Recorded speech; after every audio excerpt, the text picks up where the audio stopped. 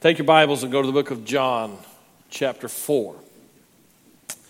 You know by now that I have 2 dogs at our house. Actually, it's 1 1/3 dogs at our house, and I don't have either one of them. The one in the backyard is his own dog, so to speak. His name is Nanook, and Nanook needs behavior modification every once in a while.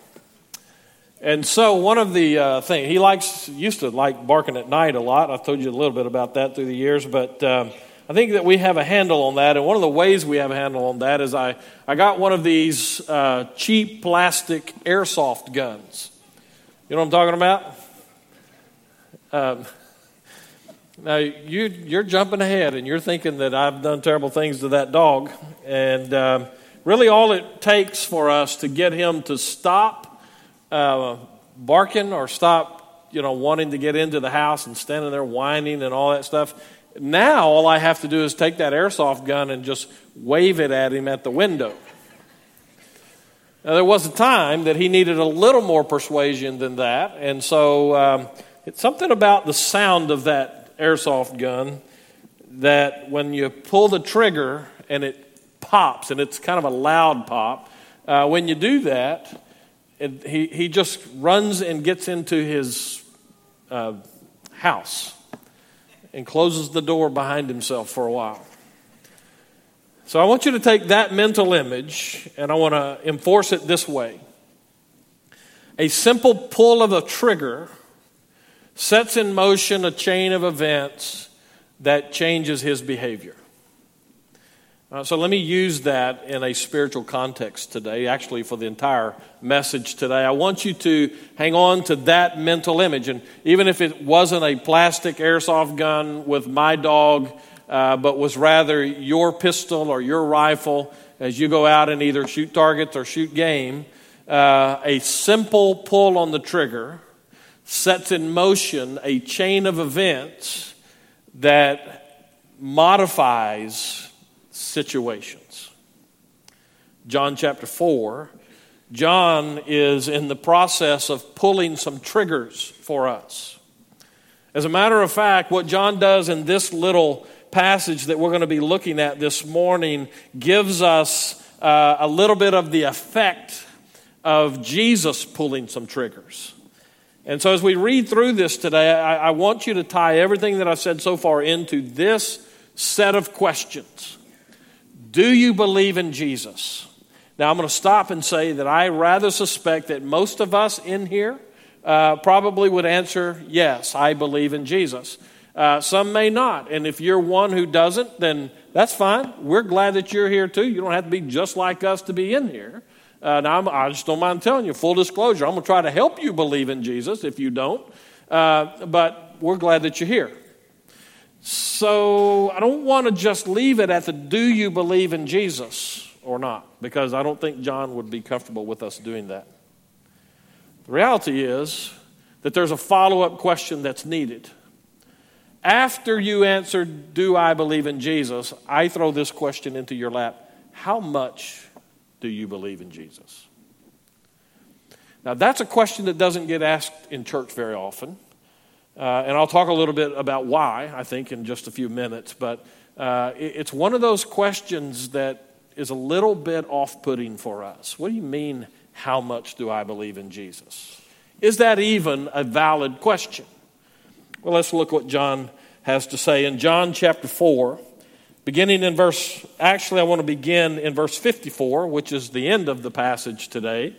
He says this was now the second sign that Jesus did when he had come from Judea to Galilee. And I start there because what John is doing, not just here, but in his entire gospel, he is laying out a sequence of events. We would call them miracles. John calls them signs. These are events out of the life of Jesus. Better said, these are miracles that Jesus performed that serve as signs for us to take us deeper in our belief of him.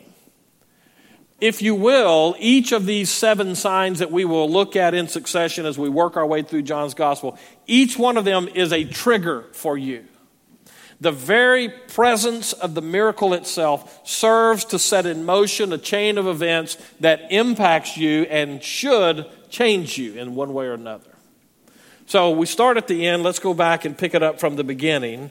And just to put it in context, this is after, for those of you who know the stories of Jesus, this is after his encounter with a woman out at a well in an area of the country where typically you wouldn't even find him, that is Jesus.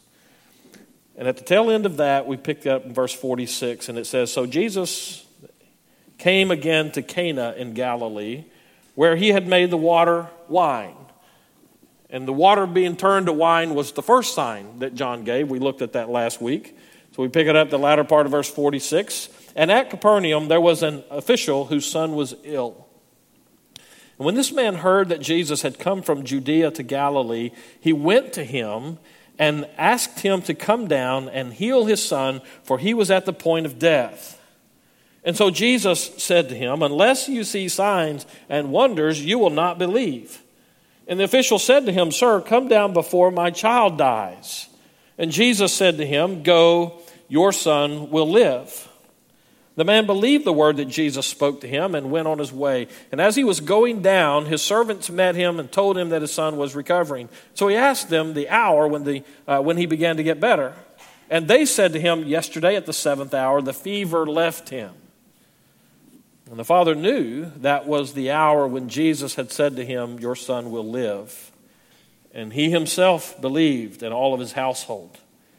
And this was now the second sign that Jesus did when he had come from Judea to Galilee." And so as we come to this, I want to show you a deepening belief as it unfolds out of this passage. 5 different points of reference that I want to give you. I don't want you to freak out. There's a 5-point sermon. We'll be here until next football season. Well, football season's over. The Cowboys and Texans both lost. So I want to work through it relatively quickly, but I don't want to go so quickly that we lose something here. Because I think that what John does as he records what Jesus does is he pulls the trigger a series of times here that sets in motion a chain of events that changes our lives. So here's the first level that I think I see here. I call it the belief level of awareness. That's a stretch, frankly, to call it a belief level, because awareness, simply stated, is knowing that something's out there. Case in point, I found myself after the first week of the year. Teresa and I had to go out to Odessa, you know that, and that was an 11-hour drive out there, 14-hour drives coming back. Okay, so in other words, by the time we got back, I was having some back issues again. And some of them were beginning to concern me based on some of my previous history. And so Teresa and I started having this conversation about her doctor. Now, I will tell you that I was aware of her doctor. I knew who he was. I didn't know him, but I knew who he was. I knew where his office was. It's on Dowling. I'd driven by it probably hundreds of times since we've been here. I knew of him. I was aware of him. I even know what his specialties are. And I knew that she had been seeing him and getting some help. I was aware of him. But being aware does not change much about me. And so before I go any further, this one is the quickest of the 5 that we're going to look at, but before I go any further, let's make sure that we get it on the front end of this. This guy apparently was aware of Jesus, because John is careful to record that it's when Jesus comes back into the area where he had done this first miracle that this guy goes to him. But that shouldn't surprise us. You get somebody in Lumberton, Texas to turn water into wine, we're all going to be aware of that, and some of us are going to be happy about that. Jesus is pretty famous. Even by this point of John's gospel, people are aware of him. It's one thing to be aware, it's another thing to believe. And I point this out because I'm convinced that in our time and in our area, Jesus is pretty popular. I'm not sure that I'm willing to go yet to the point that says Jesus is changing lots of lives, but a lot of people are aware of him. I know this because I see stuff on Facebook. We have a very active Christian subculture in Southeast Texas. We know the language.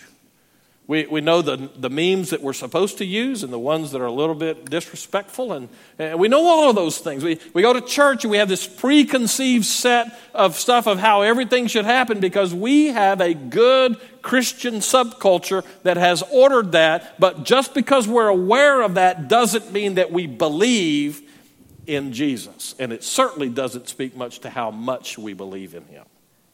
So awareness is the first one. Let's move on from there. It just gets better, just so you know. If that made you uncomfortable, you better hang on, because the next level of belief that we find here is what I call the seeing is believing part. This guy had an awareness, but the awareness didn't fix his problem. So he goes to Jesus. Now, that's not a small statement. Because the reality is, Jesus in Cana, which is in Galilee, and this guy's in Capernaum, and just so you know, the fact that he's referred to as an official here probably means an official with the government, which means he may well not have been a Jew. And so he's got something going on. I'll come back to that trigger in just a second, but I want you to get the picture. He's 14 miles roughly from where Jesus is, and that's walking uphill all the way. But Scripture says he goes there. I think I see in that a little bit, maybe it's inherent in what's going on here, that he has seen enough to have a level of belief. The word gets out, the miracle worker, the guy who turns water to wine, he's in our area again. And it just so happens that he's in our area again. This guy has the information. He also has the need laying in front of him that one of his children is about to die. No question he had heard of Jesus, because he drops everything and he goes to Jesus. That's a good thing. We're going to get back to his journey in just a few moments, but let me come back and make sure we're wearing this well. Back to that doctor I was talking about. See, I was aware of him, and I was aware even of what he had done to help my wife out. But there came a point that I had to make a decision. Is he the one I'm going to go see? Now, you just need to know, okay? By the way, if you're a physician here today, I appreciate what you do more than you can know. I certainly appreciate the level of education it took for you to get to that level. But so don't take this the wrong way, but I hate doctors. Now, I don't hate doctors. I hate going to the doctor. Hate it. Hate it. I just hate it, okay? But you see, I had a trigger event that caused me, this trigger, as it was pulled, back issues, started this chain of events for me that ended up in a behavior change, because I got to the point that I thought, I better go see a doctor. All right? And so now the awareness that I have coming from my wife made it easier for me to go to see this doctor that I did not know. I was aware of him. I was aware of his practice, but I didn't know him. So I exercised a level of belief in him by going to him. You see the difference between awareness and belief? Hello? The rest of you get it? See it? Otherwise, we're going to be a long time, because I want you to get it, okay? The difference between awareness and basic belief is my basic belief moves me to act, okay? Now, in this particular case, for me and for you, let's put it down onto the religious level, okay? You need to listen with both ears now and know that I'm saying this in love, but this is going to be challenging. Many Christians in our day, and much of our Christian subculture in our day, operates from a very elementary level of belief and embraces it as if it's the norm. You ever heard this? Hey, pray for me because I have, and then you can fill in the blank, whatever I have. You ever heard that? Okay, now that was an easy one. I'm just trying to make sure that y'all are with me here. Have you ever heard anybody say, hey, pray for me? Let me do it this way. Many of us just came out of a Sunday school class, Bible study class, small group class, whatever we want to call it. Here, I don't know your class. Matter of fact, I'll take it off of our church and let's put it on some other series of churches somewhere else. I rather suspect, matter of fact, I'm pretty confident, based on my own history, that many, maybe most Sunday school classes in Baptist churches in Southeast Texas today spent more time taking prayer requests than they spent studying Scripture. You see why I wanted you to know that I'm saying this in love? This gets right down on the bottom shelf where we live. And I don't want you to be offended by the fact that I'm saying if that's the level we are operating in our belief, that is an elementary level of belief. That's a good level. It's a great place to start. It's better than just being aware of Jesus. This now, like this guy, moves us to get out of what's going on. Our need triggers this. And so then we step into him or his body, in our case, we're talking about church, and we say, hey, I believe enough to want him to get involved in my situation.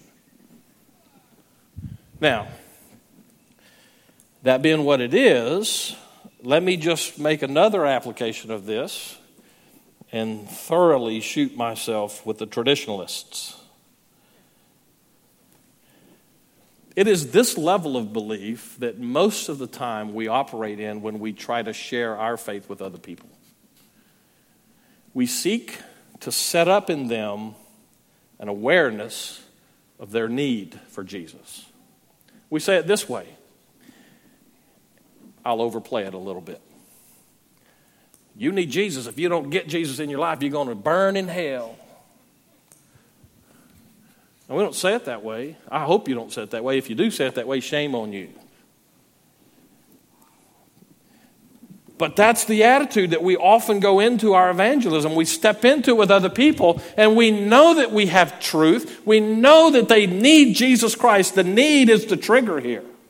We know that they need Jesus in their lives. And it's true. If a person dies without a relationship, a saving knowledge and acceptance of Jesus Christ as their Lord, they will not make it into eternal heaven. That's truth.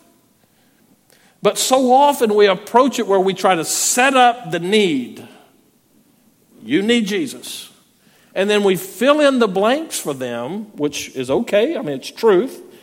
And in doing that, we often leave them as if they've arrived when they say, I trust Jesus as my Savior. If I understand John's gospel over in chapter 3, the birth is the beginning, not the normal part of everyday growth and development. It's just the beginning. It's the entry in. So, let me just pull it off of those things because it's really quiet in here now. Let me just put it on our normal everyday life. Because normal everyday life is full of triggers that move us to understand our need to get Jesus in on what's going on in our lives. And you know what? To ask for prayer is exactly the right thing you should do. So that in itself is not the problem.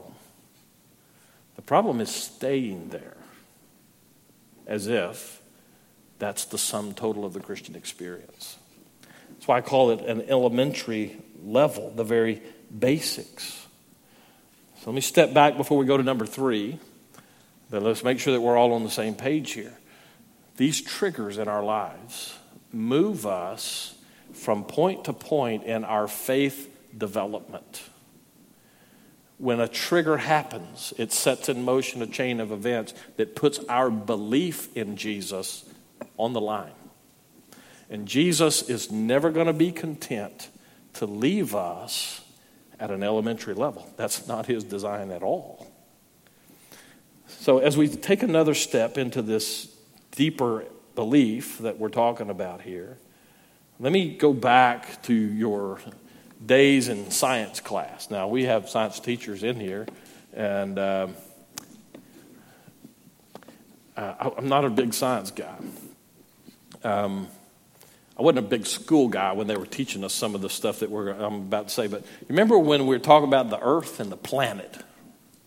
Yes? And so there's different levels. If you go from the outside of the planet to the interior of the planet, we have these different zones, if you will. All right? Now, I took earth science in college because I was sure I could not pass biology. In earth science, we learned about tornadoes, hurricanes. Those are easy things. So we get those on TV weather. So I thought I could pass that. And then they got to this stuff about knowing the planet. And so I think I remember this. If I'm wrong, correct me. But on the outer part of our planet, isn't that called the crust? Okay, so the crust. And then you go to the next level in. I'm thinking big terms, all right? So if you really know all the intricacies, just don't say it, okay? Inside the crust is the mantle. Is that right? All right, and then in the middle is, what's that called? The core, all right?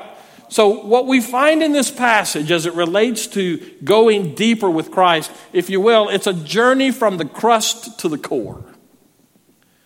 And so now we're at the third level here, and so we see this. Here's what I call it. This is the last one was the seeing is believing. The guy was aware of Jesus, and he had seen or at least heard the reports as they rippled across that part of the world. The miracle worker is here, and so he stepped into that. His belief grew out of what he had seen or experienced from a distance.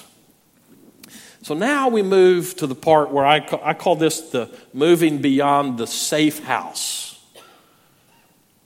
The picture I have in that is of some of these TV shows or movies maybe, and I'm assuming that they're supposedly grounded in real life. I don't really know that.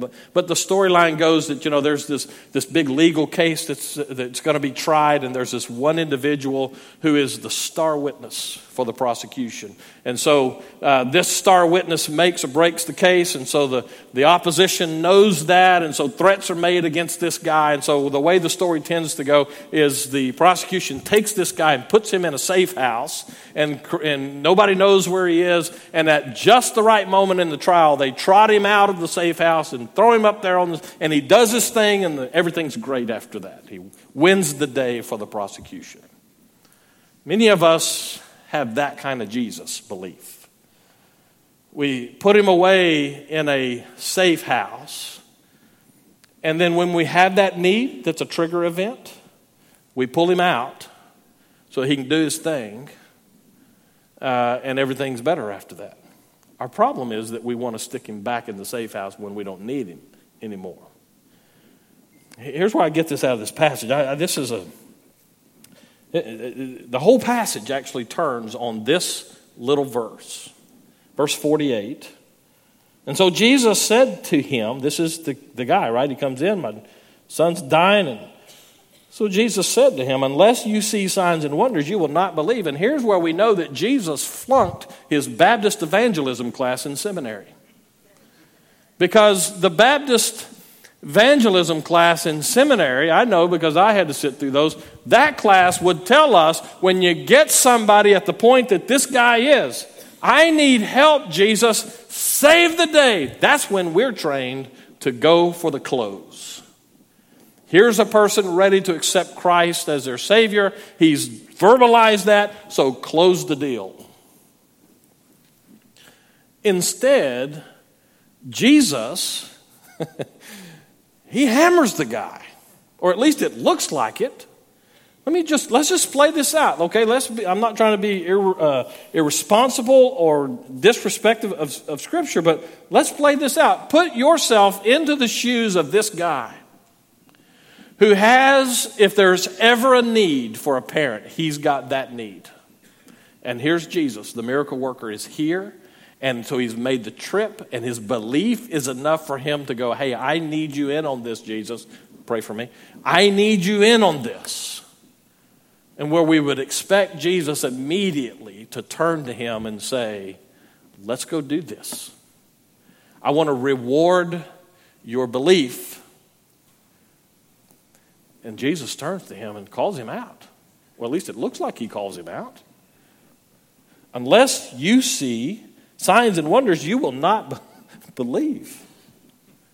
Does this sound a little bit attacking to you? Would you be offended if you were the guy with that need standing in a crowd of people and Jesus said that to you? That just seems a little abrupt to me. What Jesus is doing here, I want to add a little caveat to it before it's all said and done here, but what he's doing here is he is revealing the inadequacy of a belief level stuck at seeing is believing. Because seeing is believing, by definition, says, if I don't have tangible evidence that you are who you claim to be, I'm not going to believe. Seeing is believing. So Jesus calls them out. Okay, so I just let the cat out of the bag. He didn't call him out. He calls them out. The you here is a plural you.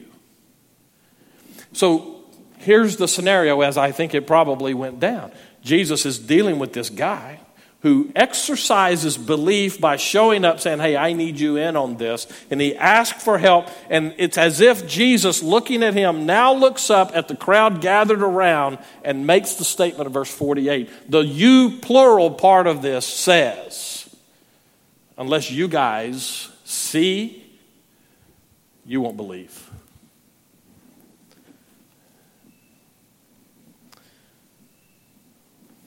See, what he does with that is he forces on the rest of us a crisis of belief.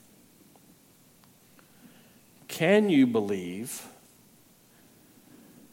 if Jesus is not stuck in the safe house? Is it possible that you might be able to believe him without seeing signs and wonders? Here's how I get this. It comes to me all the time. Where was God when my brother was dying?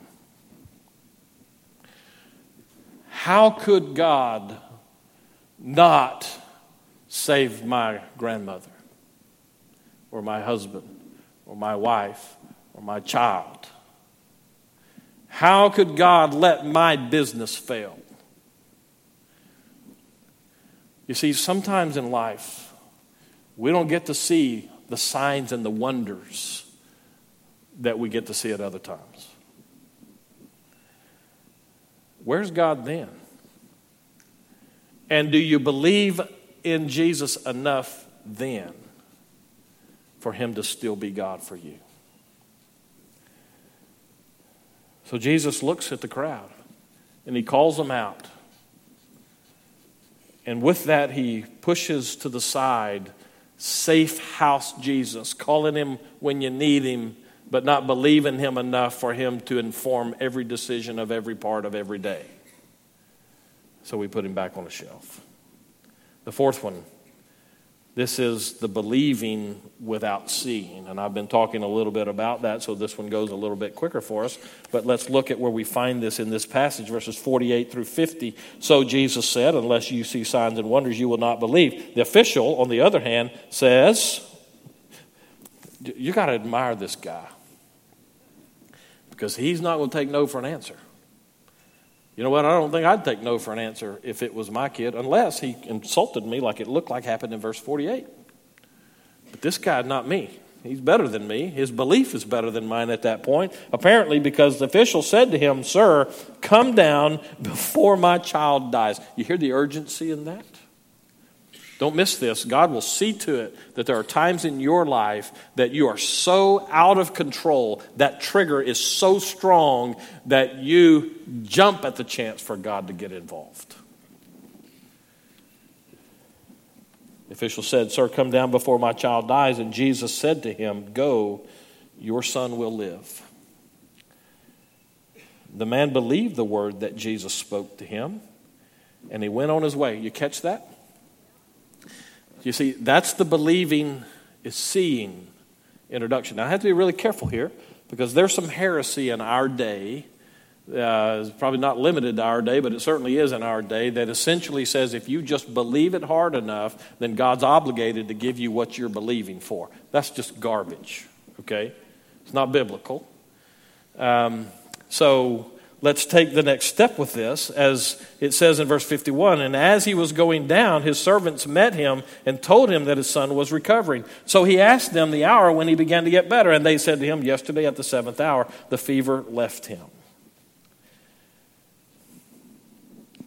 So here's a guy whose belief now, the trigger events of the day. The first one was his son's dying. The second one was Jesus doesn't seem to be listening to his request. And then Jesus heals him. And so he goes on his way. Put yourself in his position again. If you were dealing with a dying child, for instance, or a dying loved one, and they were not with you, they were in another town, and you went to a doctor in your town, and you said, hey, I need help for my dying relative, and that doctor said, he's healed, go on your way. Would that be enough for you?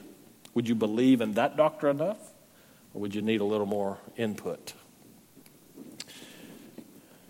This guy deserves some pretty good props, I think, for what we see. But one of the things that gets us in trouble is that we get situational focus. We get situational focus that essentially says all we see is the trigger. All we see is the problem. All we see is the need. And our belief in Jesus, if it's stuck at the, hey, y'all need to pray for me, all we see is the need. And if we get stuck in Jesus is in a safe house somewhere and I've pulled him out, but he didn't seem to do the thing, and so we're just waiting for some kind of result. This guy would say to us, take Jesus at his word and move on. But you see, taking Jesus at his word is a huge statement. It implies that we're going to be listening for his word. You see the difference between the pray for me and the take Jesus at his word? The difference is, in the pray for me, when I take that need to him, it's me doing all of the talking. And this one now, it's me doing all the listening to what Jesus has to say about my situation. And this guy listens. And Jesus said, go your way. He's healed. And he heard it. And he acted on it. A trigger pull for him. Do you believe that this guy's life was ever the same after this? Because he heard what Jesus had to say. The believing without seeing. Which gets me to the last one. This is the contagious belief. This is the one that trumps all of, sorry, I didn't mean it that way. This is the one that trumps all of our manufactured evangelism attempts. This is biblical evangelism at its finest, I believe. The contagious belief. Not the subculture, know the right words, use the right means approach, but the contagious belief approach. And I just started reading into some of this, verse 52. So he asked them the hour when he began to get better, and they said to him, yesterday at the 7th hour the fever left him. And the father knew that was the hour when Jesus had said to him, your son will live. And he himself believed, and all of his household. Time out, full stop. I thought he already believed. Have we not seen in this guy a series of actions based on his belief in Jesus? So why does it say, John's careful. This is not just he believed. This is an emphatic way of saying it. And he himself believed. What happened? What does that mean even? I think what we find here is that point of belief that is now at the core. If we're looking back at that earth model, this is the core set of beliefs that says, well, I'll put it in the words of Job, who in the latter part of the book of Job, Job said this, in his exchange with God, Job said, you know, before all of this, my ears had heard of you, but now I see you. How is your belief with God? Do you believe in Jesus? And if so, how much do you believe in him? John adds, not only did he himself believe, so did his household. It's a beautiful thing, I think. The process that God puts together as I deepen in my faith and those triggers get pulled that force me to go deeper than I wanted to go before that. And so the series, this chain of events happens and it builds my belief in Jesus, my faith in Jesus, until ultimately I grow to a point that I don't have to see evidence of him at work. I can just trust in that. And the point here is that as this guy did that, as we do that, people around us get sucked into the vortex of belief. And so all of these people, it says, and they believed. At what level of belief do you think they were at? And my suspicion is they were aware. But you see, that started the process for them to be able to go deeper. That's the beauty of God's approach with us.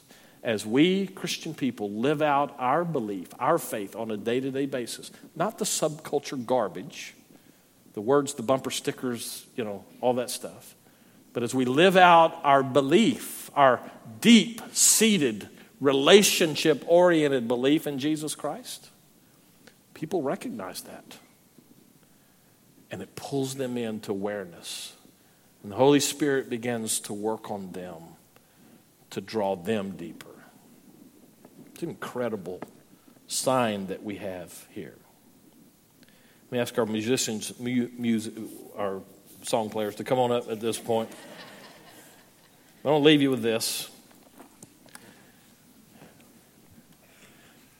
One of my friends, who's a pastor in Waco, told a story when he was a pastor in Mississippi. He and his wife were up at the church one day, and they were working in the the younger children part of the building.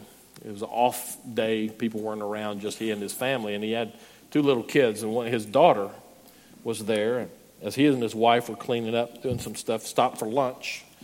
And the daughter walked in and was holding something. And Matt said, "What's that in your hand?"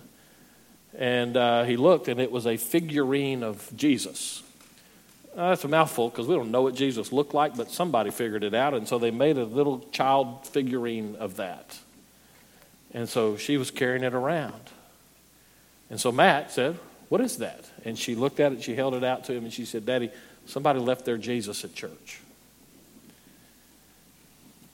You know what I think? I think a lot of people leave their Jesus at church because the level of belief that they have is that he's cool to know. He's got a great retirement plan when this life is over. But he doesn't bother me in my everyday life because I have him locked in a safe room. This guy would say to us, and John would say to us, you're missing a lot about Jesus. So how is it with you? Heads bowed, eyes closed. We go into invitation time. This is the time that we set aside for us to make sure that we're doing appropriate business with Jesus on a personal level. You know as well as I do, you walk, as soon as we finish this, the moment is going to be gone. We'll walk out the doors and we'll go back into a life that is marked with the everyday stuff that we go through. And it may well be that the Holy Spirit is whispering over your shoulder into your ear, hey, there's truth in this for you today. And so if that's you, you don't know Jesus as your Savior, and your level of belief is limited to awareness, and you're aware of that all of a sudden, that he needs to be more to you, now's a good time. We can have the conversation. We'll start the conversation. We'll introduce you to who Jesus is and what he says about his plan for your life. Now's a great time for us to do that. And so if that's you, then I'll invite you when we go to the invitation, just stand up. We're all going to be standing. Just slip up front and we'll talk and go from there. Maybe it's a different thing. Maybe you've heard something here and you know that there's a piece of your life that you've locked God away. Jesus is in that safe house and you're living as if he doesn't matter most of the time. Now's a good time to get that straight. Maybe it's about joining the church. Maybe it's another decision that God's dealing with you about. Whatever it is, this is the time for that. And if you need me to be part of that, you want to pray with me, talk about it, make a decision for him public, now's the time to do it. And so, Father, as we go into this time of invitation, we ask you to change lives for your glory. Help us believe. In Jesus' name, amen.